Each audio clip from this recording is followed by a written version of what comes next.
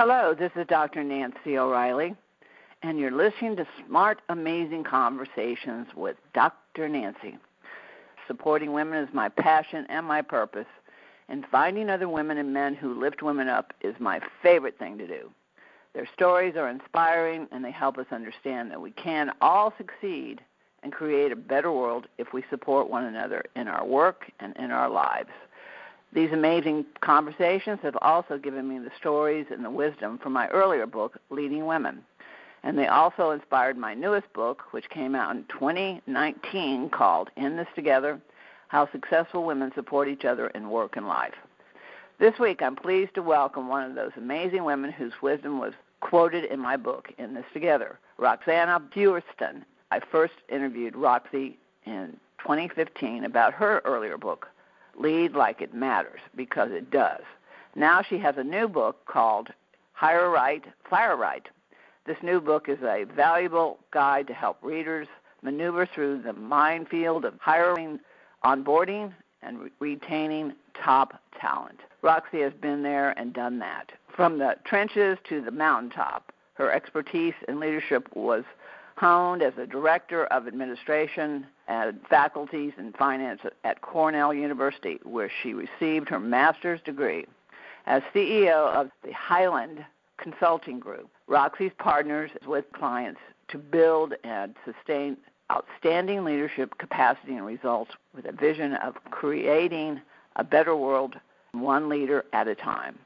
Her expertise is sought by media outlets from coast to coast, including Forbes, Entrepreneur Magazine, Chief Learning Officer, Training Industry Magazine, and many, many more. So I'm pleased to welcome her back to Smart, Amazing Conversations with Dr. Nancy and talk to her about her newest book, Hire Right, Fire Right. Well, Roxy, welcome back. Good to talk with you again. We're on the same path. We're on a very similar journey, and it's leadership, leadership, leadership. And right now, we need that more than ever. So welcome back. How are you? Thank you, Dr. Nancy. I am so pleased to be with you again today and to talk about things that matter to both of us. So I'm doing fine, thankfully, and I can't wait to chat with you about what's happening. Okay. Well, as I said last week, everybody I was with at the horse show came up positive, and so I tested. And really, we've got to do what we've got to do right now. So everybody has to get smart. We've got to get smart and do what needs to happen so we can all get healthy and start 2021 in good shape. So, well, we're going to talk about this book, Hire Right, Fire Right, A Leader's Guide to Finding and Keeping Your Best People. But first of all, we want to talk about you because, we've talked about this before. Nobody does anything without reasons in their own life that have occurred that, lead us to why we're doing what we're doing and what we continue to do, what our passion, our purpose is. So how did you get to be you? Well, the last time we talked, I had written the Lead Like It Matters Because It Does book, and this book, Hire Right, Fire Right, is really, once you're a good leader, that's terrific. Once you're doing the right things for your people, that's terrific. And new people come and people go all the time, and what is very clear to me is that, and the data is just beyond reproach, that the rate of hiring well is so low. I mean, no business would accept a 50% failure rate in any other part of their business. And yet the most expensive part of their business is people, and they're not hiring well, and they're not firing well. And I've just heard so much of this throughout my career. I decided to write a book about what I know to be true and what I know works. Yeah. Well, my background is I was a director in EAP for a very large healthcare system, which we also offered EAPs to many, many other companies. And again, you're right. What happens in these companies, we taught constructive confrontation training because there were so many dysfunctional managers. They just kind of come up through the ranks with little training, with really little leadership knowledge, but were in positions because they'd been there long enough that they were, kind of bumped up instead of dealing with it early on and saying, you need to go. You need to fire. They didn't fire them. They just actually sometimes they get promoted, which is even more amazing to me. I know. Just move bad apples around. And, and the other thing is that we don't intercede early enough and either turn it around or say goodbye. So And again, that bad apple, as you said, it affects everybody else in that office and in that company. And you have people leaving. You have the top talent leaving because they're not going to work for dysfunctional managers and in a dysfunctional corporation. Absolutely. That it happens all the time. And it's extremely costly. People training what companies spend on training is just it's phenomenal. And on hiring and on buyout packages, and it's a no-brainer, Nancy. It's a no-brainer. And so you're really right. But okay, let's talk about your ABC model, because I think that's a good model for us to look at, because we have to simplify. I want everybody to go read your book, but we need just those most key measures that we need to take when we're thinking about who we're going to hire, and that we don't have to necessarily fire, some way, some down the road. You don't want to think about firing. You want to think about hiring and keeping people in the longevity that they can come up through the ranks as functional, productive, successful managers and leaders. That's right. So just before we get into the 8 factors that I ask people to look at in terms of hiring, my overarching message in the book is that hiring, developing, and even terminating people is relational, not transactional. And when people think about it, we're dealing with human beings and all the idiosyncrasies and things that people bring with them. And so the book is in 3 sections. The first one is about acquiring. So it's ARC, acquiring, retention, and closure. And the hiring part is all in the acquisition, and the retention is all about development, and then closure is all about when people leave, whether it's involuntary or voluntary. The involuntary ones are the cheapest ones, obviously. So in hiring, in the first section of the book, I talk about 8 factors that are rarely all taken into consideration when people hire. Is that something you want me to share? Well, I think we're going to let them go read the book. Let's just kind of get to the kind of the meat of it, which is, again, companies are looking. Well, right now we're in a situation that a lot of people are really doing business in such a different fashion now that a lot of people are really going to be, when COVID and we're back to whatever. Who knows what it's going to look like. But people are really thinking very strongly about where they work and how they work, and corporations are seeing opportunities about retention and, again, who they want to hire and keep on board, especially during, you find out who's the best during your most difficult times. This is a great time to look around and go, who's still on the ship? Who's jumping off the ship and who's still on the ship, and we're going forward. So, let's just talk about what we can do right now. Well, it depends on whether you're having to hire or you're trying to develop and keep the people that are on the ship, or whether you need to cut them loose. So, those are the 3 things that happen during an employee's life cycle. And why don't I just tell you what the 8 things are? They're that in terms of the hiring, they're attitude. So it's A, B, C, D, E, F, G, H. Attitude. Okay. Brains includes experience. Character, drive, fit, F, G, gut, and heart. Yeah. Sometimes I have to use my fingers to get all the alphabet. Well, I think the key here, Roxy, is relationships.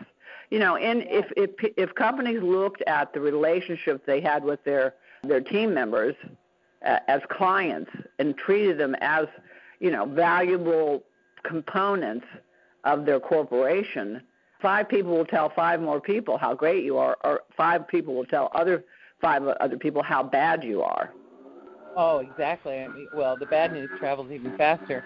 So that's the big section in my book around retention. And it starts with onboarding correctly. And even if you haven't onboarded correctly to start with, doing some things that help those relationships and help people feel like they belong, that they fit, that they are welcome in the organization, and that they're valued, makes all the difference in terms of retention. Sure. And I talk a lot about that. And how do you develop your people? And people say, well, we can't do any more development or training because of COVID and because we're all on Zoom. And that's just not true. People are doing it like crazy. I know lots of people are doing it. So it is not true that just because you're on Zoom. In fact, the opposite is true. In some ways, people are able to get together more than they were in the past. And then the question is, how do you design and manage those get-togethers virtually such that it actually builds trust and builds relationships and develops people? So there's no reason we can't move forward even in a pandemic. Yeah. No, I'll be honest with you, Roxy. I've really enjoyed the Zoom meetings because, the time it takes for you to get to a meeting, get to a conference, all the above, it's very time consuming. So really talk about time management. I mean, a Zoom meeting. I've presented at virtual conferences, and it's actually a lot of fun. And you've got lots of great feedback. You can interact during the Zoom meeting, you texting and questions and so forth. So I think really it's an opportunity. I don't want to travel for meetings. I'd rather do a Zoom meeting, to tell you the truth. We're really time management wise giving people an opportunity to really do their jobs in such a unique but a very thoughtful fashion, I think. Yeah, there's a silver lining to that, just as you talk about, and people are getting to know other people in different ways because they're in their homes, their dog walks by, their kid comes into the room, they see their art at the wall. There's a lot more personal stuff going on in the virtual meetings. The downside is that people are sitting in their chairs, not having coffee and informal conversations together. There's a lot that's missing, but there's a lot that's different. So it'll be interesting to see how after COVID, if there is an after COVID, which I hope so, how people do to go forward, whether they do a lot more virtually or not. And I'm just sure they will, because a lot of people like not doing the traveling and commuting. And it's also good for the environment, frankly, that not everybody's running in their cars to get someplace. So we'll see what happens. I don't think any of us know. But what's most important in my mind is taking care of the people you have that you hired in the first place and making sure that they're doing okay and that they're feeling supported and they're feeling like they belong and they're welcome in your organization. Yeah. Well, as I said, as a director of an EAP, the most important thing that we did actually ends up being last chance, keeping people from losing people. The last chance, to help them survive in the workplace, which was interesting. But because in the beginning, an EAP was basically what's going on at work affects what's going on at home, what's going on at home affects what's going on at work. And so, it was really, really simple to understand that if you take care of people right away, and you give them resources right away, the message is we do want you to work here. We want to help you in any way we can, whether you're having trouble with a teenager at home or, you are having some money issues or, again, you have a relationship that's breaking up. But, it was always about saving and telling that employee, that team member, that you want them to stay. You want to keep them a part of this organization because, again, you've spent a fortune training them. They've got experience. They've got knowledge that you don't want to walk out the door. Well, exactly, and that's why I really did a lot in the retention section, because so much of this depends on the attitude of the leader of that person, of that employee. And before they get to an EAP, hopefully, the leader is doing the right thing to understand, to be clear about expectations, to be clear about accountability, to be clear about what training is necessary to help that person be successful, and to be engaged with them on a very regular basis so that it isn't a big surprise when somebody is failing or a big surprise when somebody wants to move on. That relationship is really critical, and not enough time paid to it. Absolutely. Thinking about employees as developing relationships, but what are the common mistakes that companies do make when they hire in the first place, typically? Well, they either hire too fast or hire too slow. They aren't doing what I would call due diligence. There are lots of things that can go wrong. I've seen an incredible amount of failure in the reference checking place. Right. People leave resumes, and at least 40% of people actually lie on their resumes. So, and there's not a thorough enough vetting process for those 8 factors that I was talking about. They tend to be too superficial, and traditional ways of hiring people haven't changed in hundreds of years. And who you know is nice to get you an interview, but what happens in that interview ought to be really clear. People don't set up search. People don't prepare interviewers for the interview. I mean, there are just things that can go wrong, and there are a few things that I put in my book that can fix all that. We want those things that can be fixed for sure. But, going back to the issue of references, they aren't honest in the references. Instead of saying, Sally unfortunately had her communication skills, her problem solving, there were issues here or here or here. They don't say that. And that's, again, why these people keep going up through the ranks and then at the top, and they're totally dysfunctional. I like in your book you talk about the person that came in for the interview, and it was a 2-day process, I believe. And they, and again, what happened was lots and lots of people got to spend lots and lots of time with the person to really get an idea, and then for everyone to have their thoughts and ask questions and really spend that time deciding whether this is going to be someone they can work with, because what they saw in the resume was absolutely glorious. But when they actually started sitting down and spending time with this individual, no eye contact, poor social skills, communication was poor, whatever, and this was an eye opener. And you think to yourself, why don't people do that more often? Just spend the time. Well, exactly. I mean, from the get-go, there's just too little attention paid to what is this whole person all about. We depend too much on resumes. We don't know who wrote that resume. Yeah. We have no idea. It could be full of lies. We have no idea, exaggerations, and a lot of people do that. And I write about that in the book, what to look for and how to discover those things. And then when the person is there, that ought to be a well-oiled machine by the time they arrive on site. And whether it's virtual or not virtual. Unfortunately, when it's virtual, you don't get to see a lot of the things about their interactions that you would see in person. So that is a downside of where we are right now. But there still are a lot of things we can do to work around that and to check. And by the way, never pay attention to reference letters, and I'll tell you why. Because first of all, the reference knows that the candidate has seen it. And so they're not going to write everything that is possible. So I have a whole section on how to do reference checking that actually will get you to the truth. Even in a situation where the previous employer has a policy that says we will give you the date that they were hired and the date, and that's it, or when they left or whatever, you can still try to wiggle your way in to some questions and spread your reference checking farther than just what the person gives you.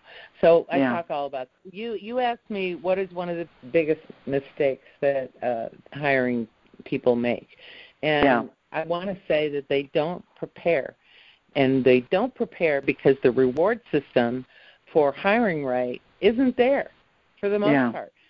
So if I were to make one recommendation, it would be that every business make hiring right a top business strategy priority. Yeah.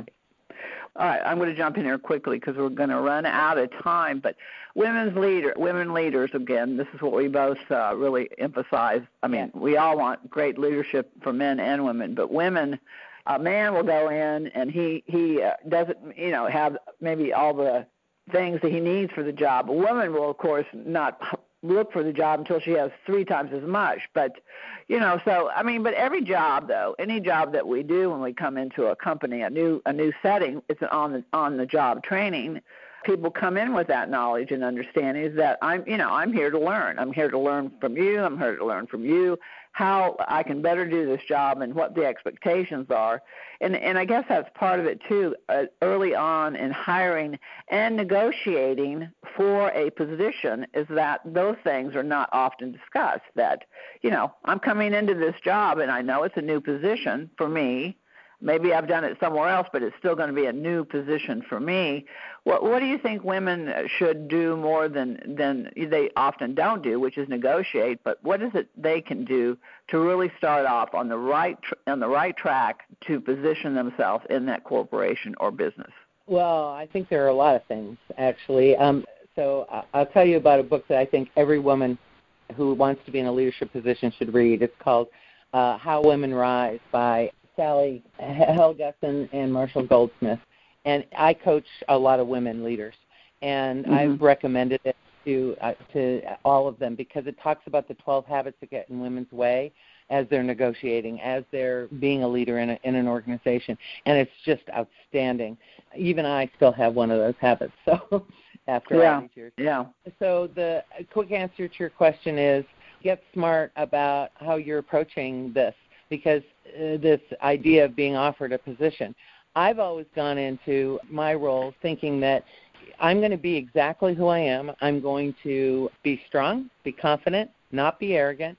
And if this job isn't a good fit for me or they don't want to hire me, then good, because I don't want to be here. It's your attitude going into anything. You deserve as much pay as you can get. You deserve as many perks as you can get. And if you know that you're good for the job, well, then if they don't figure that out, they're lost. Women have to come at it. They're bringing more than they're getting. That's how I. So you're showing up already knowing that you're deserving. You're showing up already knowing that you're valuable. And I think that's the key, is that women have to walk in that door knowing, hey, wait a minute, if you get me, if we match up as far as skills and talent, then we're both lucky. We're both going to be lucky. Exactly. But so we've got the right person now, but something's not right. Something's not right, and somebody's going to have to go. What does a company do when they look around and they see a hole, or they see again, someone's not matching up with the team? Let's talk about letting them go. How do we let them go? Well, the first thing is what has the leader and that person done to turn it around? And if they've done nothing, then more work to be done.